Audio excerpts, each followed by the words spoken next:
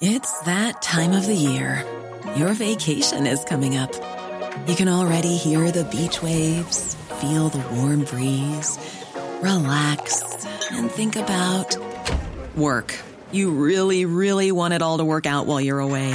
Monday.com gives you and the team that peace of mind. When all work is on one platform and everyone's in sync, things just flow. Wherever you are, tap the banner to go to Monday.com.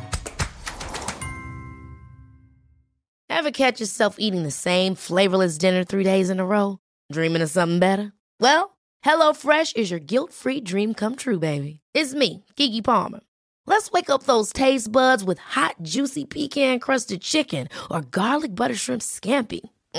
Hello Fresh. Stop dreaming of all the delicious possibilities and dig in at HelloFresh.com. Let's get this dinner party started.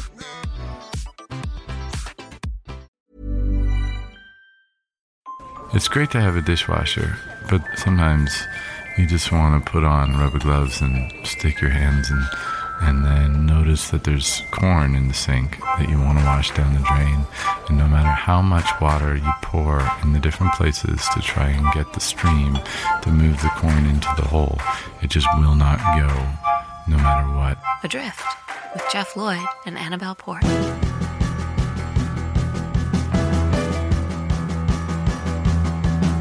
And sitting in the Annabelle chair this week, comedian and writer and host of the Haunted podcast, Danny Robbins. Hello. Hello. I'm an energy matcher, I've noticed about myself doing these guest co-hosts. So I feel like if you bring a lot of energy, I'll go quite hyper. But the more downbeat you are, the more sort of downbeat I'll get as well. So I wonder where you will end up being on the scale. Well, I was once described in the review as like Tigger on speed. Okay, so that bodes well then. Energetic, probably. And I had a review the other day, actually, which described me as having an exuberance that bordered on mad camp, which then kind of threw me and made me quite aware. Every time I recorded anything after that, I was like, mad camp. You know, that felt... That's an awful thing to be self-conscious about your own exuberance. I know. Because it's undoubtedly the thing that's probably propelled you to where you are in life, and now you've become sort of hyper-aware of it. I think what threw me was that I felt I was being low-key and that my low-key had manifested itself as exuberance. So I sort of felt like my entire way of looking at the world was thrown, you know. So the last time we met was we were at some... Danny and I know each other a little bit in real life, and we're friends on Facebook. And the last time we saw each other in the flesh, I'm guessing was ballpark 8 years ago, when we were both gone to see something. We were in the same room, and I'd gone along with a mutual friend of ours, and we'd had a little chat before this particular... It's all kind of a performance, but not quite. And then afterwards, there was a bit of mingling. And you came over, and I felt that you very pointedly said goodbye to my friend, but not to me. And it's really been eating away at me ever since. Really? Yeah, I felt like it was a very deliberate, nice to see you, Dave, bye. And then no specific goodbye for me. Did I know your friend? Yes. Yeah, it was. Okay. It wasn't just... That would make it even worse if I hadn't known. Yeah. Oh gosh! Oh my goodness! And this has been festering. Was this a Swedish concert? It was. It was a Lucia concert, which happens actually around this time of year that we're recording this now. There is another Lucia concert happening this week that my wife is singing in. So if you wanted, you could come to that, and we could recreate the scenario. Right. And I could say a really exuberant goodbye to you. Maybe that is the way to go. If you go to a party, do you say goodbye as you're leaving? Or do you just sneak out? I think I've started sneaking out recently, actually. And I think this could be an age thing. I think that the days of feeling vital to a party have kind of slipped out of my fingers now.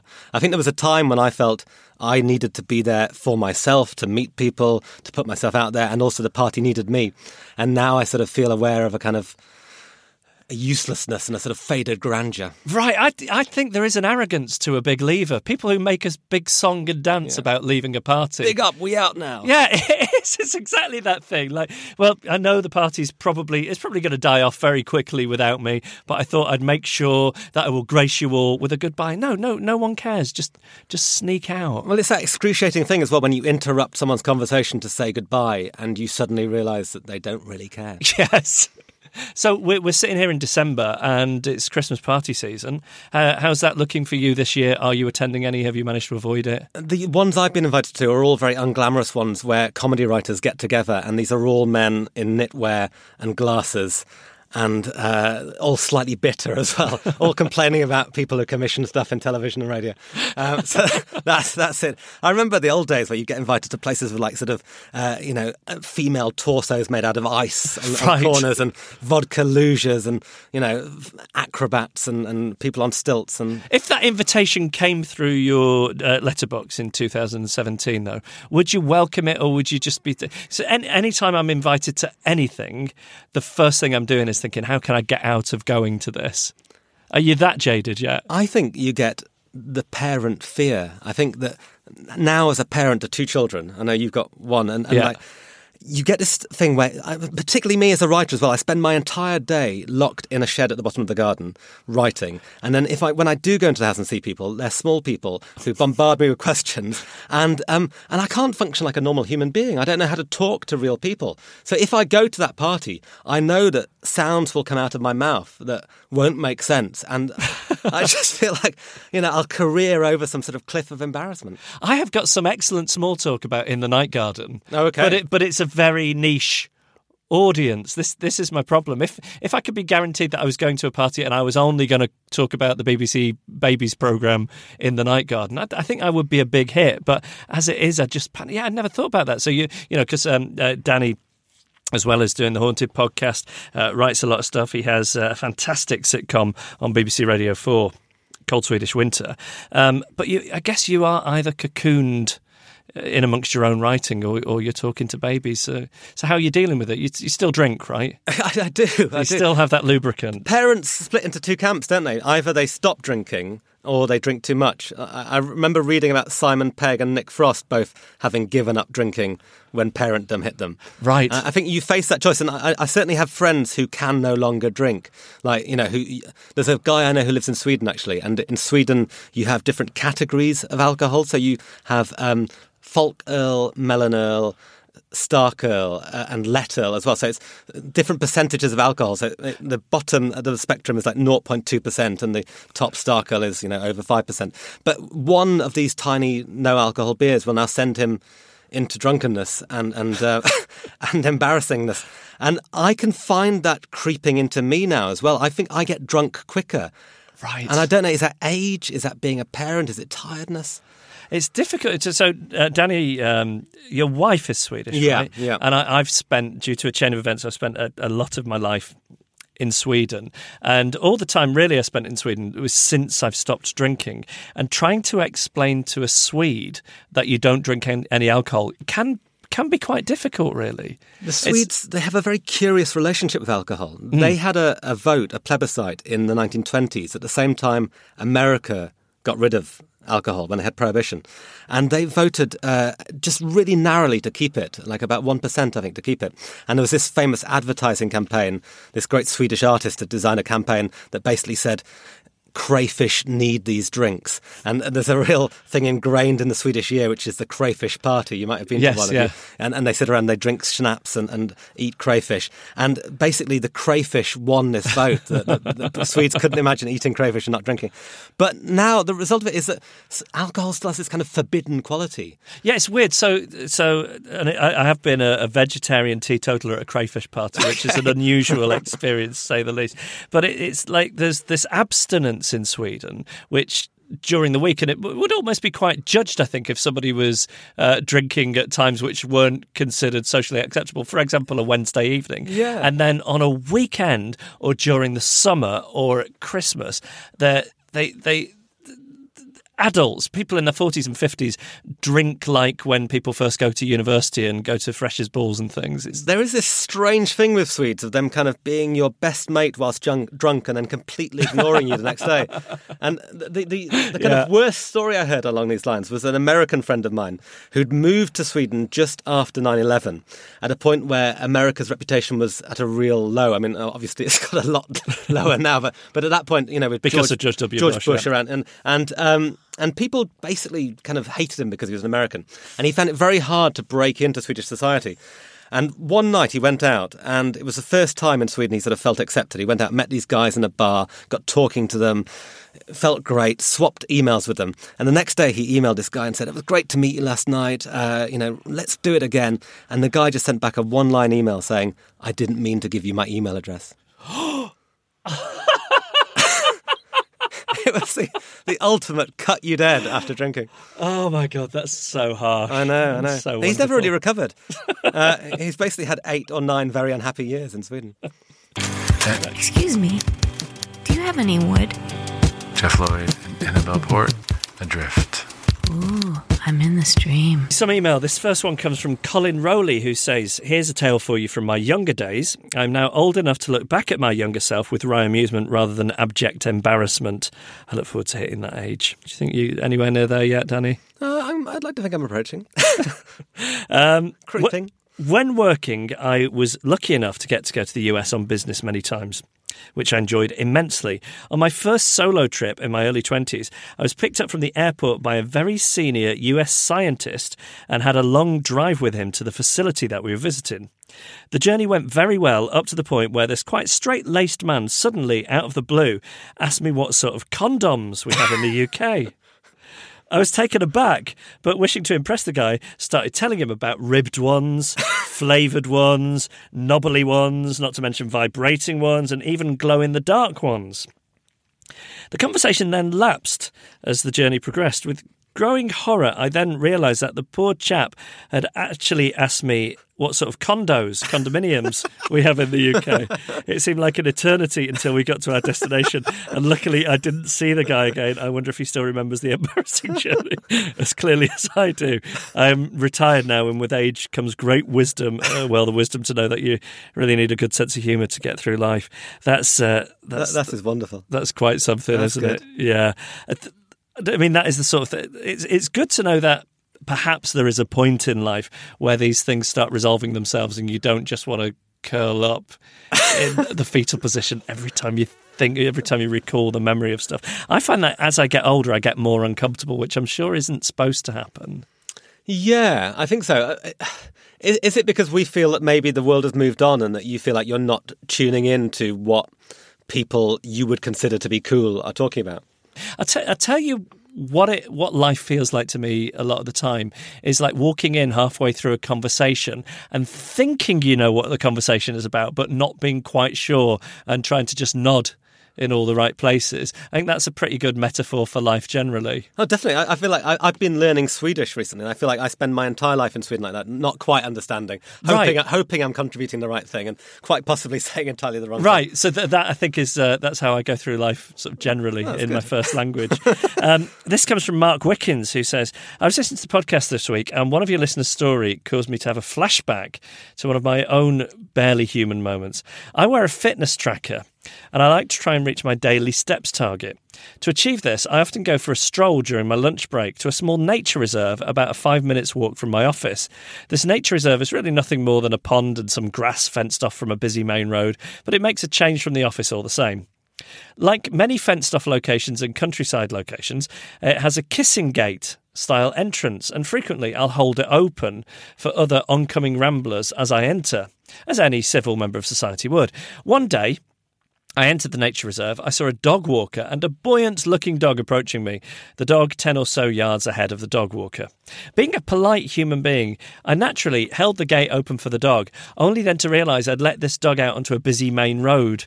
Fearing I'd just led the dog to its death, I scrambled after it, hoping to call it back in, but it just ran away from me. To my relief, it was an obedient dog and sat still while its owner called and was put safely back on its lead. But since then, I've been very wary making eye contact with any dog walkers in the area, just in case they think I'm out to murder their dog. Please, can you help me try and understand why I felt the need to be polite to a dog? I'm so glad that ended well. Yeah, I know it for a moment there, because there's no real coming back from something bad happening to a dog. Oh, no, human being, you can generally pull it back round again. But what if you killed a human being? And yeah, maybe not in life. I mean, that takes some rebuilding. But in terms of a humorous story, I think like humans being injured is one thing, animals being injured, like people really find it difficult to get on board with that. It reminded me of somebody I know who killed Delia Smith's cat. What? Yeah, they were working on a programme that was being recorded at Delia Smith's house, and she wouldn't let them use the toilet in her house. So they were recording this cookery program. There's a kitchen. great detail just to be started off with. Yeah. She's the Kenneth Williams of the cooking scene. But so she had put a portaloo in her garden. But this portaloo was being sort of brought in by a crane. I don't know if you've seen this before, where a portaloo is lowered in by crane into something. Yes. And basically the portaloo was lowered on top of Delia Smith's cat. And whoever had been responsible for this had to sort of go and tell Delia and say, I'm really sorry, Delia, but we have killed your cat with a toilet. I'm dying to know what show that was so that I can go back and watch it and see if I can spot cat grief. I should say, as I tell this, I have no idea who told me this. It's faded into the mists of time. So it might not have been Delia Smith, it might have been Fanny Craddock. It's possible. It's an urban myth, and no legal action should be taken. Wow, that's a fantastic story, even if it's not true. And this one comes from Delmazer, who says, I think that's how I'm saying that name. Apologies if I get it wrong. I was once waiting for a friend to pick me up in Chichester. And as I had a while, I decided to walk around the cathedral. It's very pretty. There was organ music playing and some people were sitting and listening, so I decided to take a pew. As I said, I had a while. I listened for a couple of minutes and realised I was at a service when the vicar came in and stood up at the front. I prepared myself to sneak out, but as I stood up, so did the rest of the congregation, who all turned to face the back. I followed their gaze in what felt like slow motion to see a procession of people walking down the aisle with a coffin bringing up the rear. The problem was I then realised my situation was so ridiculous that I wanted to laugh, which is obviously not okay at a funeral. I managed to suppress the urge until I was safely outside. So what would you do in that situation? Would you wait out the funeral? Oh, I don't know. But I think this is interesting, this instinct to laugh. Like, often in these extreme situations, your body goes into this kind of spasm of laughter, doesn't it? I mean, even I think if you had been at the funeral, like, invited to the funeral, there is a danger that in some situations you might react in that nervous way of I don't think nervous laughter at a funeral is uncommon, is it? No. But that's a very hard one. It's very hard to run down the aisle at that point as the coffin's coming towards you. And I mean, unless you feign being consumed with grief, being so grief-stricken like a Sicilian widow or something that you have to leave the church. It's layers of deceit, though, isn't it? Yeah. We'd love to hear from you if you have any stories of your failed attempts at human interaction. You can email hello@adriftpodcast.com. You will be reminded of this show and this feeling Adrift. when you wake up.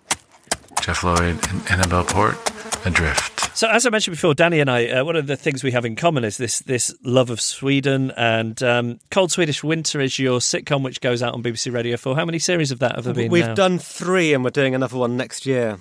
And people will sometimes say to me, oh, Sweden, I mean, they've obviously got things going well as a society, but they're so boring and no sense of humour. And in my experience, like, the opposite is true. Yeah, I think there's a real strain of eccentricness in the Swedes. Yes. And they're real Anglophiles, so they really look to us. You know, we look to them a lot now, politically and culturally and socially, but in terms of, like, fiction and humour and films and TV, they're very interested in us. Like, almost the most popular programme in Sweden is Midsummer Murders. Oh, yeah, they're crazy about that show. They love it. Yeah, and I don't know if that's just because midsummer is the biggest Swedish holiday of the year and they just like something with midsummer in the title. I think maybe. It's like suddenly someone noticed us. There's an old joke, actually, about the Swedes. There's an American, a Frenchman, and a Swede, and they're on safari, and they see this elephant. And the American says, oh, my God, what an incredible animal. Look at those tusks. How much money I could make out of that. And the Frenchman says, what a beautiful elephant. It's incredible. I love this animal. And the Swede says, I wonder what the elephant thinks of Sweden. And I think they have captured us. They've conquered us by stealth through IKEA and H&M and ABBA, and Swedes produce almost all of the music we listen to is made by Swedish songwriters and producers. But they're still insecure about being this small country that people think is boring. Is your Swedish at a level now where you can watch Swedish comedy and enjoy it? Yes, totally. I went to see a whole stand-up routine in Swedish the other day and did kind of understand it. I've got to quite a good level, actually. I think I've got to a level where I can say everything I want, and maybe I've got a bit lazy as a result, actually. I'm slightly coasting now. We had a co-host in the podcast last week was Jane Fallon, who is Ricky Gervais's. It's never a good phrase. She was using boyfriend a lot, but I sort of feel like if you've been with somebody since 1984, there's a lack of substance to the word boyfriend. But there's, common law husband doesn't quite do the job either. In Swedish, they've got a great word, actually. They've got sambo. Yeah, sambo, which just means that you live together. And there's different variants on it. There's mambo, which is living with your mother. And brilliantly brobo, which means that you live on either side of the bridge between Denmark and Sweden. So one person lives in Copenhagen, one person lives in Malmö.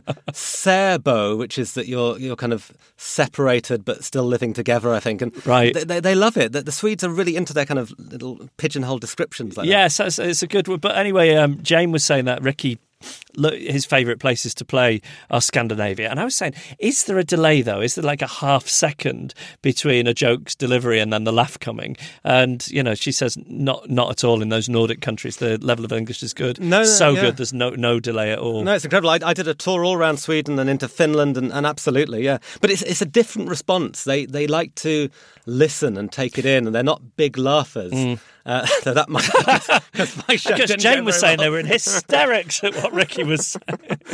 But definitely afterwards, people come up and would say, I really, really enjoyed it. Yeah. But, so something that happens. I wonder if this is something you've encountered because you've worked in entertainment over there, touring and what have you. But I remember being in a bar in Stockholm once, and it was really beautiful. It was wintry. It was very cozy. There are candles on the tables, and they, because it's dark so much of the year, they really know how to get this sort of cozy atmosphere. We heard a lot last year about hygge in Danish. The Swedish is like mysig. Yeah. And anyway, this place looked especially beautiful to me. So I had a camera at the time. It was before cameras were on phones, and I was just trying to get just the right picture of this place. Anyway, a guy comes over to me and goes, can you stop that, please? It's our own private time. I'm like, I'm sorry. And it turned out that the other side of the bar was some huge Swedish celebrity. It was a TV presenter or singer or whatever she was. And it looked like I was just sitting there taking photographs of her drinking in a bar. But I got no idea who she was because, of course, countries have their own cultures. And when there's that language division, it's quite... it's quite difficult to have a knowledge of what's going on in the culture. Totally. I have had that thing actually where you go across and you meet somebody who is famous in Sweden, and we have people in our show in the Radio 4 sitcom who are very famous there. But it's so hard to judge how famous someone is in another country. Do you find that? Yes, yeah, absolutely. And I remember having a conversation actually with this guy who's massive in Finland and Sweden. He's one of the Finnish Swedes or the Swedish Finns. They're bilingual, and we were having this conversation. After a while, he was like, so are you famous in the UK? And I was like, not really, no. And I said, are you famous in Finland? He was like, yeah, I'm massively famous. But it's this strange kind of, everyone's on one level when they're transplanted out of their own country. Yeah, I remember interviewing once, if people are fans of The Bridge, I interviewed not the Swede, actually, the Dane. Okay, his real name is Kim Bodnia. And he played Martin Rød in that show. And I was saying, so just as just to give me some idea, like in Denmark, what is your status as an actor? He said, well, a lot of people describe me as the Danish Marlon Brando. And I laughed because he was making a joke. But he's had this sort of long career in Denmark and serious career. And he is thought of as the Danish Marlon Brando. And it's quite disarming to have that matter-of-factness of somebody describing themselves in that way. But also you feel very disrespectful when you're saying, come on, you can't be that famous. Yeah. But I did once become massively famous in the Faroe Islands. Okay, tell me more. There's Faroe Islands between sort of Scotland and Iceland, and they belong to Denmark. That's that right? Exactly right. Yeah. And it basically means the sheep islands. Farana is far as sheep. But it's tiny. It's 48,000 people. And I had this idea. You know how, like, being a writer, presenter, whatever, in this sort of world, your life is littered with things that were great ideas that never happened. Yes. So this is one of those. This was an idea I had, which was about becoming famous in small countries around the world. I figured, if you were going to break somewhere, go to the smallest place possible. So I went to the Faroe Islands and basically for a week tried to get really famous. And at the end of this week, I had been on their national news program. They have like one TV news program every night, which beautifully is meant to start at 7:00, but doesn't always because sometimes they're not ready. And I had met their Prime Minister. I'd had waffles. The Prime Minister made me waffles at his house. And I performed at this amazing festival on a beach to this crowd of about 7,000 people, which is, doing maths now in my head, something like maybe like a fifth of their population, Right. sort of sixth of their population. And did this song, the Faroe Islands Rap, which I'd made, and basically became really famous. And I was signing people's body parts, and people would stop me in the street. What year was this? It wasn't that long ago. It was sort of a few years back. I mean, I guess maybe like 5 years ago. So have you been back to the Faroe Islands subsequently? I haven't, and I'd like to go back and see if the fame has stuck around. Did you ever see that documentary, Searching for Sugarman? I haven't seen it. No, I've Right, heard a lot about it. the musician Yeah. whose legend grew in South Africa over a number of decades, and then suddenly he finds out that he released one of these seminal albums, and he goes back and gets this hero's welcome. Maybe you could go back to the Faroe Islands in 10 years, and the same thing would happen for you. And maybe see like sort of massive effigies of me. Isn't there a tribe that worships Prince Philip somewhere in the world? Is that right? I think so. I think some remote, maybe Polynesian island has a kind of religious cult around Prince Philip. Well, they've obviously never heard what he said about them. Insensitive remarks. True, true. Right, so smashing he those is effigies. an angry Old Testament God. Later, when you go for a walk, you can take the show with you so that you're not left with your thoughts, because we know what's going on there, and it's quite scary. You should probably consult a doctor, or you should maybe get a dog and then walk with your dog, or steal a dog. But just dogs can help you because they suck up your dangerous thoughts. Adrift with Jeff Lloyd and Annabelle Port. It's that point in the podcast where I would like to ask you for some money. Never comfortable, but I'm trying to get better at it. If you enjoy spending time listening to these stories of failed human interactions, then thank you, first of all. But if you consider it worthy of your time, then why not donate to our Patreon? Go to patreon.com/adrift. You've got me thinking that maybe the Faroe Islands are perhaps, ripe for tapping up for some money. Well, the big wool industry is big there, right? Yeah, and they've been quite proactive recently. They managed to get themselves on Google Maps by attaching cameras to sheep. Really? Yeah, this was a big thing. They won some prize within the tourism industry for it. But they basically fixed cameras to sheep, and the sheep wandered around taking the Google Street View. So instead of having the car go round, you just let the sheep- exactly. That's, Yeah. That's very, It was a very... beautiful marriage of technology and, just kind of animals roaming around a kind of ancient landscape. You're inspired. Also, I'm wondering if maybe some woolen merchandise could be the way to go. Faroe Island jumpers. The Killing. The Nordic Noir. Yeah, the Nordic Noir, massive kind of thing that sort of burst that scene in the UK. The jumper that the lead character wore in that... Sarah Lund. Yeah, Sarah Lund, was from this little place, little shop in the Faroe Islands. And they're incredibly expensive, but they are totally waterproof. So when I went to this festival in the Faroe Islands, everybody was out dancing in the rain in these jumpers. And they've got this natural thing in this natural kind of oil within the wool that stops the water going through. Aha. Itchy, though. Are they itchy? Yeah, I would have thought so. Yeah. Well, Faroe Islands, there is an untapped territory. I'll have to look at the stats, actually. I don't know if we've had a listener in the Faroe Islands yet. Do you know if you've retained any of your fan base? Because you do the Haunted podcast, you can see where people are listening. Yeah, no, this is the interesting thing. We know we have one Iraqi listener. Right. So I should look into the Faroe I think Islands. we do too. I wonder if it's the same one. Just like a big... It would be nice.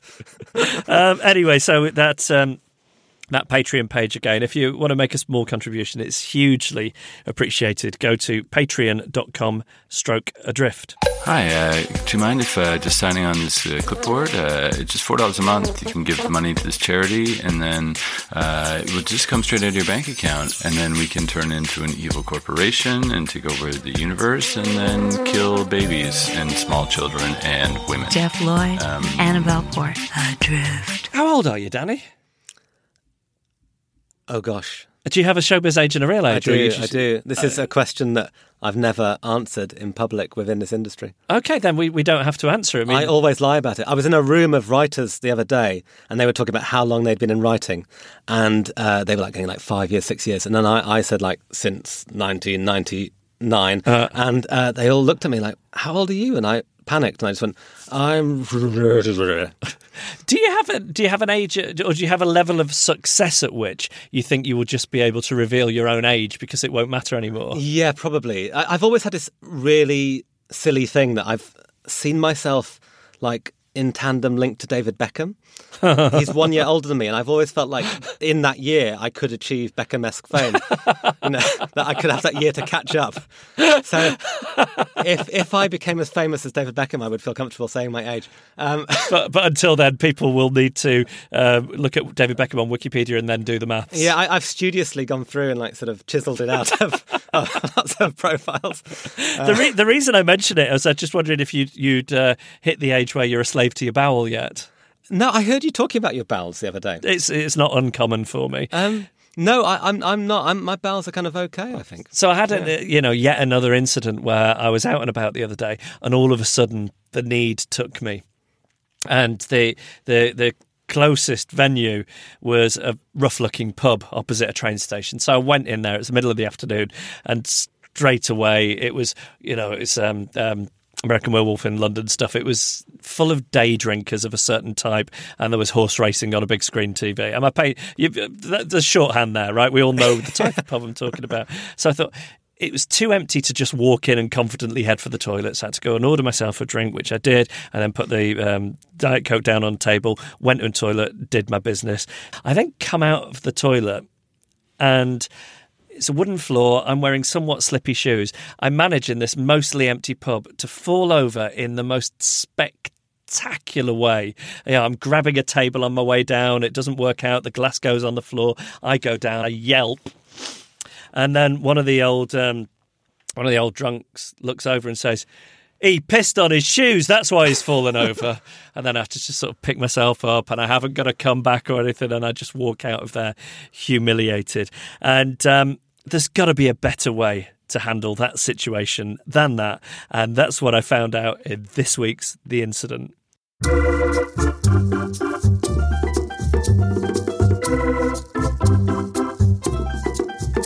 Gemma Whelan really is the best of people. She's an actor, but she has a background in dance. As somebody who has spent a lot of their career dealing in the business of movement and poise, like, how could I have handled that situation better? I mean, I'm shocked that you went down, fully down. I thought it might just be a little whoops, but you recovered. Like, no, right the way over. Did you get up immediately and try and sort of style it out? Yeah, I tried to do that thing where I put one hand up in the air like, "I'm all right, everybody, I'm all right," thinking it might get a laugh, which it didn't. Oh, so you didn't even. So you did try to sort of involve people. Yeah, I didn't make any eye contact. Yeah, you just put your arm in the air. Yeah, like I'm like waving it around, like I'm all right. But I was thinking about, do you know the film Flashdance well?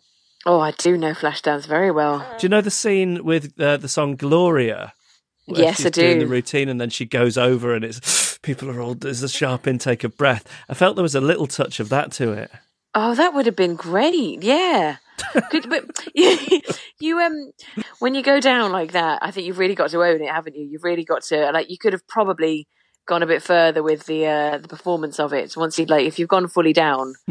Rather than scurrying, you maybe should have looked around and seen who's seen what's gone on. Is anyone going to come and check I'm all right? Make a drama you're of saying it. Try and play it for sympathy. Maybe I think you should have maybe made more of a drama of it. Like, you might even have got a free drink if you just made a bit more of it. Maybe a bit more of an intake of breath, not in a Flashdance way, but I'm in agony. I've got a problem. Do you think I could get signed? I was just about to ask if I could get signed off. Then I realised I'm self-employed, so you maybe could have got some compensation from them. Yes. Yeah. Could have got some, because you could say, "Listen, I sat down to wee, so there's no chance I did a wee on my shoes. Therefore, it must be your floor that's got me in this mess in the first place. My coccyx has snapped, and I need some compensation. How about it?" Can you imagine the type of judgment I would feel from the type of man who frequents that type of pub if I'd said that I'd sat down to wee? Yeah, I think you might have been murdered. I know exactly the kind of people who go in that pub. Yeah, I'm a sit down wee. I probably wouldn't have gone down very well, would it? I don't think so. If you're ever in like flash dance situation, if you're doing a dance contest and you fall over, what are you supposed to do in that situation? Oh, get up and carry on. Right. Get up and carry on. Presume that no one's noticed. Get up and carry on and put a massive smile on it. Right. Yeah, so that could have been your alternative, couldn't it? You could have done. You know how they do. You know how gymnasts on the vault and stuff, like they really finish it off. Like they land and then they do a flourish. Yes. Like you could have just bounced up and done a flourish. Like you really owned it. That could have been. You could have gone to either extreme, either utter agony and compensation and sit down wee, or springboard finish. Thank you very much. That's a gold medal at the Olympics.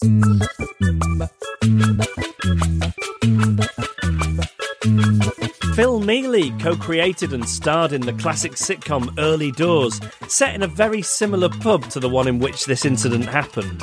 Well, I do know, because I've seen a situation like this before, right? So I'll tell you all about it, and I know how I would have dealt with it. Yes. And I think this is how you should deal with it. If it ever happens to anybody again, or anybody listening to this is how to deal with it, right? Yeah. There's a mate of mine.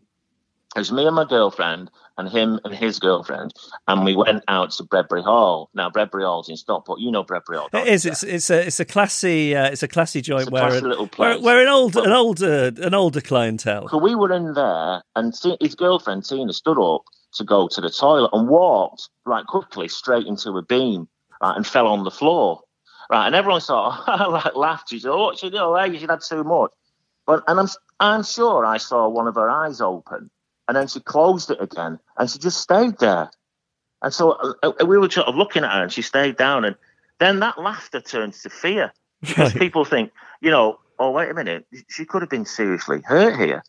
So, but then she made a classic mistake of, after a minute or so, pretending to be concussed, waking up a little bit, and then everyone was laughing again, but more out of relief.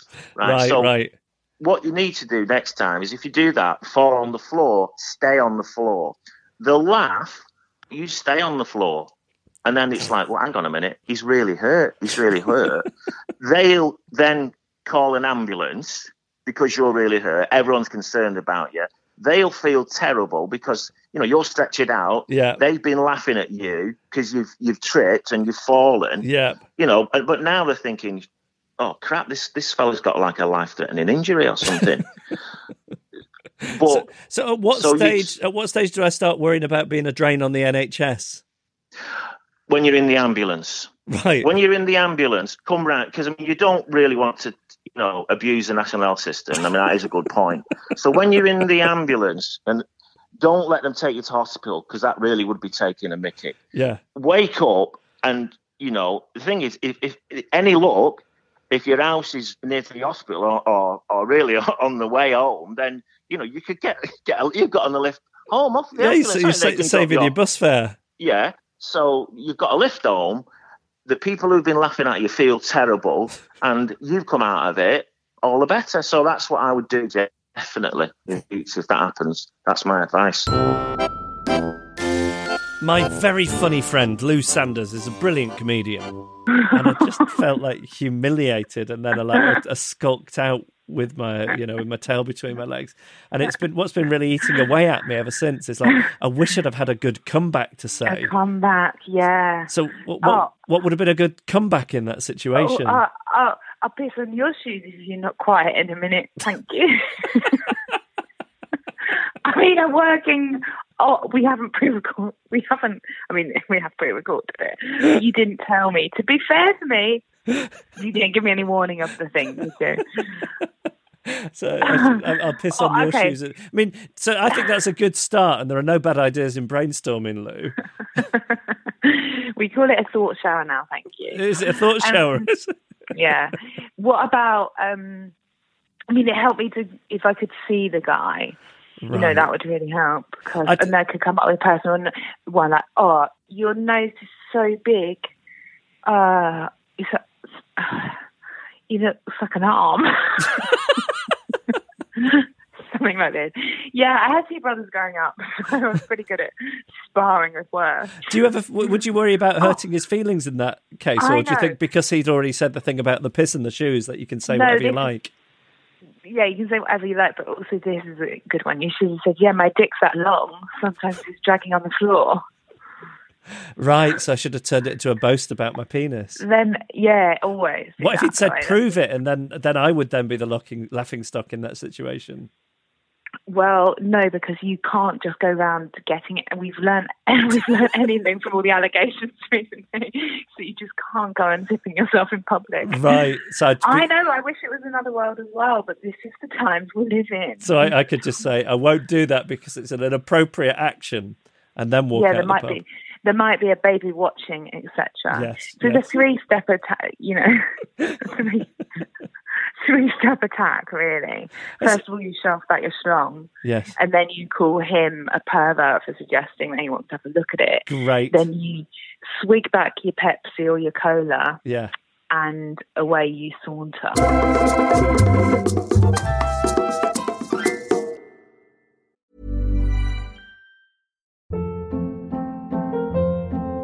Hold up. What was that? Boring. No flavor. That was as bad as those leftovers you ate all week. Keke Palmer here, and it's time to say hello to something fresh and guilt-free. Hello Fresh. Jazz up dinner with pecan-crusted chicken or garlic butter shrimp scampi. Now that's music to my mouth. Hello Fresh. Let's get this dinner party started. Discover all the delicious possibilities at hellofresh.com.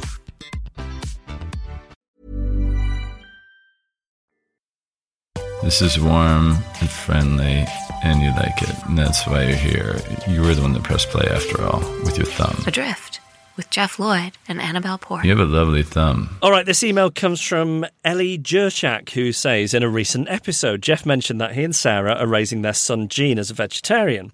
This made me think of my younger brother. My mum and stepdad made a deal that when Arthur was born, Mick, stepdad, could make him a vegetarian like he is, if my mum could make him a Catholic like she is. Unfortunately, my brother turned out to be a very fussy eater, spending most of his early years living on just Ritz crackers, cucumber, chips and pasta. He was also one of the smallest in his class and very pale, but those are family traits. At age 18, he announced that he'd like to try meat just to see what it was like. He started with sausages, then burgers, then chicken, then fish. My brother is now probably the most carnivorous person I know and will eat just about any kind of meat you put in front of him. It's as if he's trying to make up for all of those years of animal consumption he missed out on. My stepdad was not too disappointed by this decision, though. As my brother pointed out, he stopped being a Catholic long before he stopped being a vegetarian, so technically Mick still won, even if Arthur does hold him personally responsible for the small and pale situation. Yeah, I'd like to think that my son won't turn out to be this slaughterer of animals, this consumer of animals. But at the same time, I like the idea that I'm not putting blood on his hands. He gets to make that decision himself. I abdicate responsibility.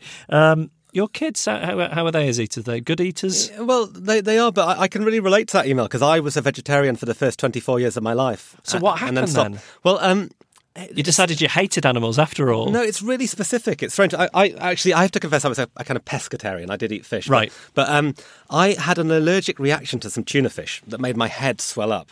Like Frank Sidebottom size. Yeah, exactly. And I thought I was dying, essentially. And it was a weird sort of like, it was like a near-death experience. I really did think I was dying. Get him some beef. It's the antidote to tuna. But I got really fazed by what I was eating. So at that point, I got really fussy and weird about what I was eating. And my uncle, who's a doctor, said, try some chicken. It's hypoallergenic. You can't have an adverse reaction to it. And as soon as I tried chicken, it kind of broke the seal. It opened a Pandora's box. Right. And the meat came flooding out. And right. So then I tried bacon, sausages, and I did become very carnivorous. I now like steak tartare.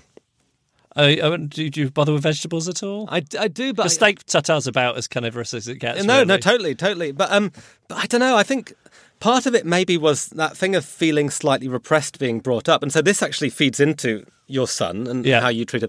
I think I was brought up by someone who had been a Catholic and had become an atheist and had been a meat eater and become a vegetarian.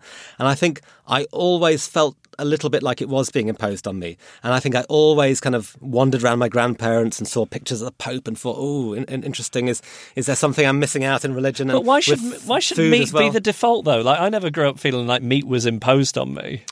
I grew up in a kind of quite a tough school, I guess, in the northeast, and I was the only vegetarian. And the headmistress at the time couldn't understand it at all, and she got really angry that not only was I a vegetarian, but I was also a fussy eater. And there was this one time that has undoubtedly scarred me, which is where I wouldn't eat baked beans, and she said, you're a vegetarian, how can you not eat baked beans? This is what you're having instead of meat. And I said, I don't like them. The tomato sauce, it's like blood. And she stood over me. The next day she came back and she drained some baked beans of their tomato sauce and stood over me and made me eat these cold, sauceless beans. And this is horrendous. I wept salty tears into them. This is horrendous. I do think some people, I don't know if it's still the case, but some people who were in education or at least roles where they had to deal with children in those days did it through a dislike of children rather than a want to work. That's horrendous. I tell my Swedish wife, stories of my teachers when I was a kid, and she can't believe some of the things that I tell her about, like the teacher who lined us all up and punched us in the stomach to test our reflexes. You are kidding. No. Seriously. And how were your reflexes? Well, a little sore after he punched him. And when I was about 5, we had a teacher who would throw chalk and a board rubber and keep a tennis ball to throw at us. Yeah, because I think corporal punishment had gone away, but there was still a grey area of things like chalk and board rubbers, right? Yeah, I think you could still throw things at children. But we're deviating from the vegetarianism thing. But I think it is a real ethical question about bringing up your children in the way that you are. But I've always felt like if you do it, it's weirder to not bring your kids bring your kids up like that, isn't it? I think so. But I don't understand why the meat should be the default, especially and I plan on taking him to see a few slaughterhouses things just to traumatise him and just make sure it sticks. Introduce him to Morrissey. Yeah, maybe not. Until we're all caught out pretending we know what we're doing, which we don't, obviously. It's quite apparent. Adrift. I wanted to ask you about Haunted, the podcast you're hosting and writing. Can you tell me about it and how it came to be? Yeah, sure. It came out of... I was writing a play which was about a relationship between two people where the woman felt there was a ghost in the house and her husband didn't believe in ghosts. And I was really interested in this clash between skeptics and believers and about how... I don't know if you've had this, but when someone you know says that they've seen a ghost and the effect that has on the room. And it is kind of like one of the last taboos now that to say, because lots of people are atheists and don't agree with Christianity, but if someone says they're a Christian, it's not like, oh my God, I can't believe you just said you're a Christian. But someone saying they've seen a ghost is this kind of shocker for a lot of people. This is what's interesting because you're talking on the podcast to people who have had these experiences. And are you not kind of most of your time thinking, oh, bless you, you've had some kind of break from reality, you've had this trauma in your life and this is the way that your brain is, but you're not sort of instantly in a position where you feel a bit patronising towards people? No, I'm not. I think I'm very careful to never kind of come out and express my own beliefs on it because I feel like it's important for me to straddle and to... Right. We get equal amounts of emails from believers and skeptics, and I think that was always the challenge that we set out to create something that both camps would like. What do skeptics tend to be saying? I think we all love ghost stories. I think there's something deeply pleasurable about ghost stories, and actually it's a guilty pleasure for a lot of people, but we sort of need them in our lives. And so I think skeptics like the idea of a ghost story which is dealt with intelligently and which does offer possible explanations for what's happened and doesn't blindly take it. We're definitely not that kind of, those TV shows that kind of whip up every single little noise. We're exploring the kind of psychological, cultural, social backdrop to these stories. And like one we did recently was about a guy whose mother had every day, and this is in the 70s when he was growing up, every day she'd gone into the kitchen and seen an old lady in the kitchen who said hello to her and then disappeared. And it's a deeply odd story, and there are different ways to explain it. You could say she's lying, you could say she's mad, you could say she's seen a ghost, and we can't know because we weren't there. But just exploring that in itself was fascinating. And then the story kind of morphed and grew, and we discovered that after they'd moved out the house, people thought that this ghost was chasing subsequent residents out and was a racist ghost and had been chasing immigrant families out of this house. And so I started to explore this, and I was going through the house's history, looking through the electoral register, and found out on the electoral register that there had been no immigrant families living in this house. There had been no Pakistani or Indian families in the house. And the whole thing had become an urban myth. It had grown out of this community and change, 1970s Walthamstow, a kind of turmoil of, racist beliefs and new people coming in. And so for me, that kind of thing is fascinating. It's where the people become more interesting than the ghosts. Have you been, for want of a better phrase, shit up by any of the stories? There's definitely moments where I guess for me, it's that moment of looking in someone's eyes and feeling, I don't think this person's mad. I believe them. I don't think they're lying. So how do we explain this? How do we get around it? And the one we're doing a Christmas special with 2 episodes, which is about a group of nurses, so about 4 people who all saw the same thing. They all experienced this thing, which seems to be poltergeist activity and a manifestation, a sort of an apparition. And they all saw it. And so it's this beautiful kind of, it has the quality of a locked room mystery. It's like a detective story trying to crack it. And you bring science into it, you bring a skeptic viewpoint in. But ultimately, all we have is the teller, and do we trust the teller? And if we do, then, I don't know, it's hard to explain. How often is like exhaustion or sort of like waking up in the middle of the night a factor in these stories? Well, often, I think that is definitely something you can say that many ghost stories happen at night, and the reason for that is to do with things like sleep paralysis. Because I will often wake up. This is a nice insight into my life. But I will often wake up screaming and think I can see things and think like a portal into hell has opened in the bedroom or there's a werewolf, and then I'll be sort of screaming or shouting, and my wife will then wake up and say, "What is it? What is it?" I'll go, "Look, there's a portal to hell opening." I say, "No, it's just the red light on the television. The standby light on the television." But then I think if I to me sometimes it's miraculous that I did find somebody to be my life partner, and if I'd just been alone, I don't know if I would have been disavowed of these notions. Yeah, I think. Have you had that thing where you wake up in the middle of the night and you can't move? You're paralysed. Because this sleep paralysis, which I've had as well, and is genuinely very scary. And I think a lot of people aren't aware of it. I'm surprised how many times I mention sleep paralysis to someone and they haven't heard of it.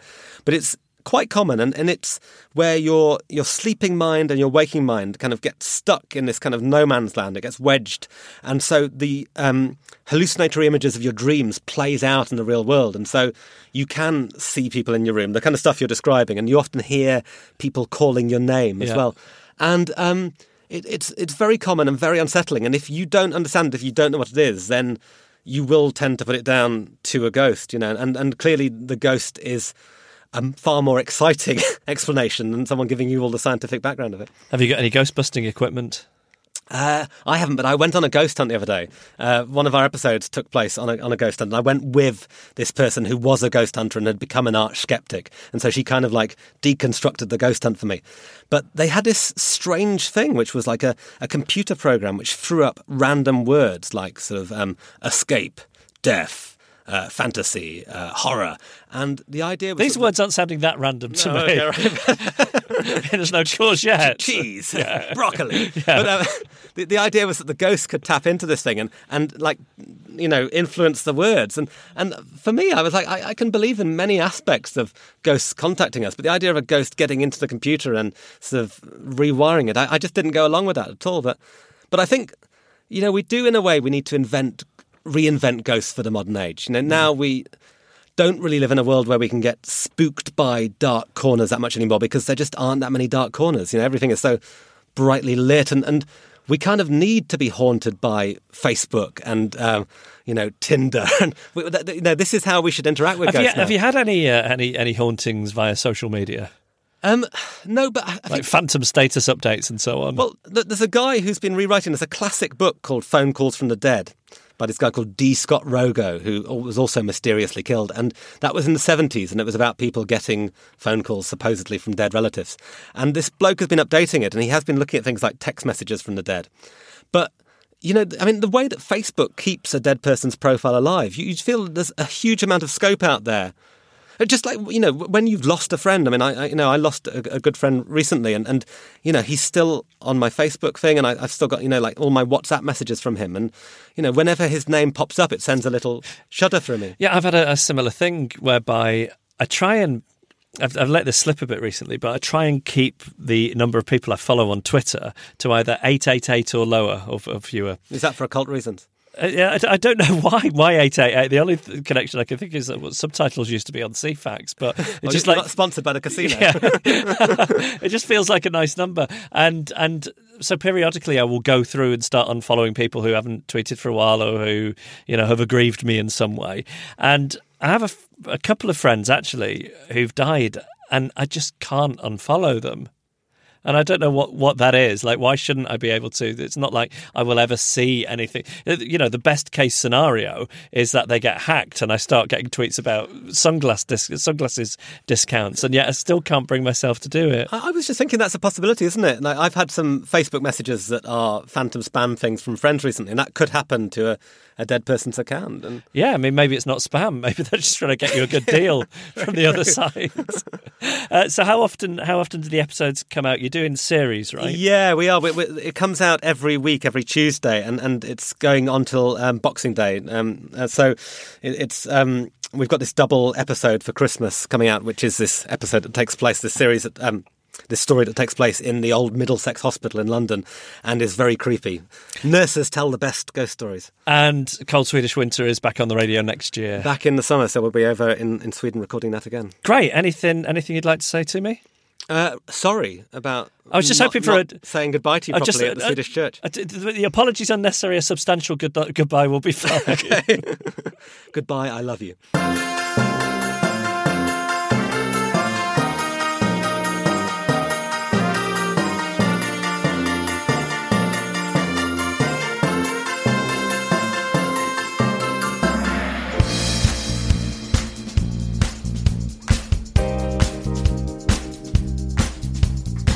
And that was our podcast. Thanks to Danny for co-hosting.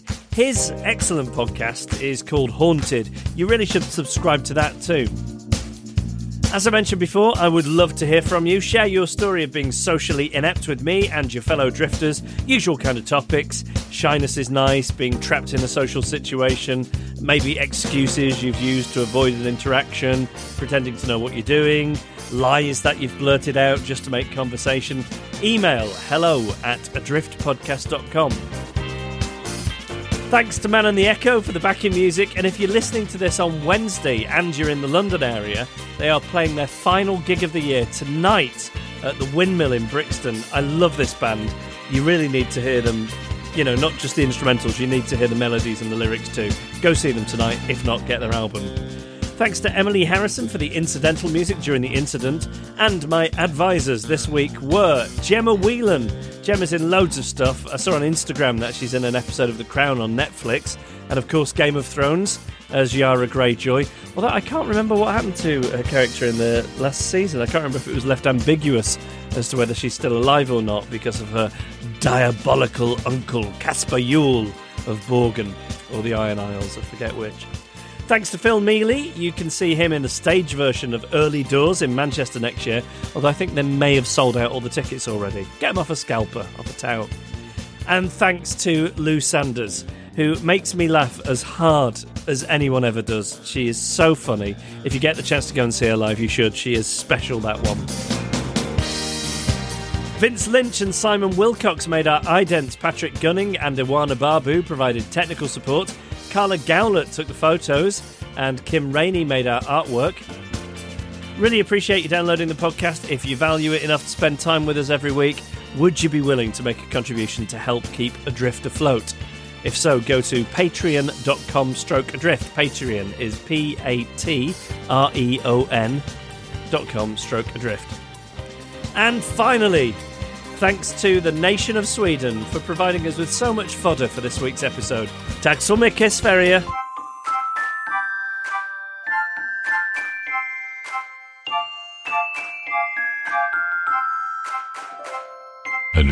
Adrift. All right, on to the podcations. The first one comes from Colin Anderton, who says, "Hi, Jeff and Annabelle. If Annabelle isn't back, it's safe to assume she listens to the podcast. Without Annabelle's biro, let me declare how much I'm enjoying the podcast. Damn you for sneaking that under the radar. And if it helps, I find it much easier keeping up to date with a weekly show than the old daily one, so this is great. I'm happy to be a patron, especially as I feel I get great value for money listening to Jeff's difficult requests for donations." He says that bit is the epitome of what the show is about, if only it was deliberate. Yeah, it's just genuine discomfort is what that is. But I really appreciate people who do donate on Patreon. I can't stress enough how grateful I am and how handy that is coming in at the moment. What else he say? Anyway, the reason for this email is that I'd like a podication for my daughter, Lily Anderton, who turns 6 on the 16th of December. Normally, I would roll my eyes at podications for children, and I suspect once upon a time you would have too. But now you've both had kids, maybe you've forgotten what a bore it is. No, I think I still understand it's quite boring. Not that I ever thought podications were. The only thing I ever thought about or think about when podications happen for children is that those poor children having to listen to this, they're not going to enjoy it. Like, why? I understand why anybody would enjoy it to some extent, but I think like life's got to have ground you down a little bit to really relate to this podcast. So, I don't feel sorry for them. But anyway, happy birthday, Lily. Oh, he says, but bear with me, but I think this is important. An injustice has been carried out in the world, and all I can think of is to help repair it. You see, my wife Alison and I have 2 children.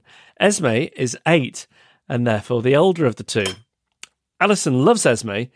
In Esme's first 6 years of her life, she had no less than 3 beautifully handcrafted cards with her photo on, displayed during CBeebies birthday time. Birthday, it's a birthday. I don't know the song well enough. I thought I'd give it a go, but it turns out I don't know the words. I'm not even sure that I'm allowed to sing it anyway because of copyright reasons, which I suspect is why the channel CBeebies has its own birthday song, so they don't have to pay the royalties on Happy Birthday. Wow, 3 handcrafted cards displayed during CBeebies birthday time, read out by her favourite presenters. Who are her favourites? Need to know. I like Rebecca. I think, really, if I sent in a card and it wasn't read out by Rebecca, I'd feel a bit like going to Buckingham Palace to get a knighthood, and it's one of those weeks when the Queen's off or Prince Charles is off and you get a minor royal doing it instead. What else should we say on here? Alison should be proud to have created these masterpieces, but here's the problem. Lily has so far had no cards on CBeebies. Not even a failed submission. Nothing. I know what you're thinking. You're thinking, you could do something, Colin. You could draw a lovely card and send it off to CBeebies. But I can't do that. I'm a proper failure when it comes to creative talent. There's no chance it'd make it onto the TV. And I'm not sure that I could stand the rejection. I was rejected from a job interview once because of a combination of the photo they took and their handwriting analysis. Oh, that's harsh. That is harsh. CBeebies rejecting my artistic abilities might be too much to take after all. But what I can do is tell Lily that Jeff Lloyd is a very famous superstar and Annabelle knows the name of every celebrity baby, and that getting a podication from their show is a bit like getting a letter from the Queen. 6-year-olds are, generally speaking, pretty stupid, so I think she'll fall for it. So if you have it in your heart to correct this dreadful act of favouritism, then I beg you to podicate this week's episode of Adrift to Lily Anderton. She's a cheeky pest. But that's mainly my fault, so she deserves this tiny recognition. Thanks, Jeff. Peace and love. Lieutenant Colonel Colin Anderton. Well, let me see what I can do here for you. So, hopefully Lily hasn't heard anything up until this point. So what you want to do is in a few seconds press pause, and then I will I'll read out the podication to her in a way that maybe she'll enjoy. I don't know. All right, on to the next birthday card. And this is beautiful. I mean, look at this. It has on it all the things that a 6-year-old would like. I don't actually know what they are because I've got like a 19-month-old and he's into Teletubbies and In the Night Garden and Twirly-Woos. And I suspect that these things are maybe a bit babyish for a 6-year-old. So it hasn't got any of those things, but it's got everything that a 6-year-old would like on it. It is beautiful. It is a tableau of all a 6-year-old's favourite things. And artistically, it's excellent. The handwriting, the penmanship is beautiful. The materials are wonderful.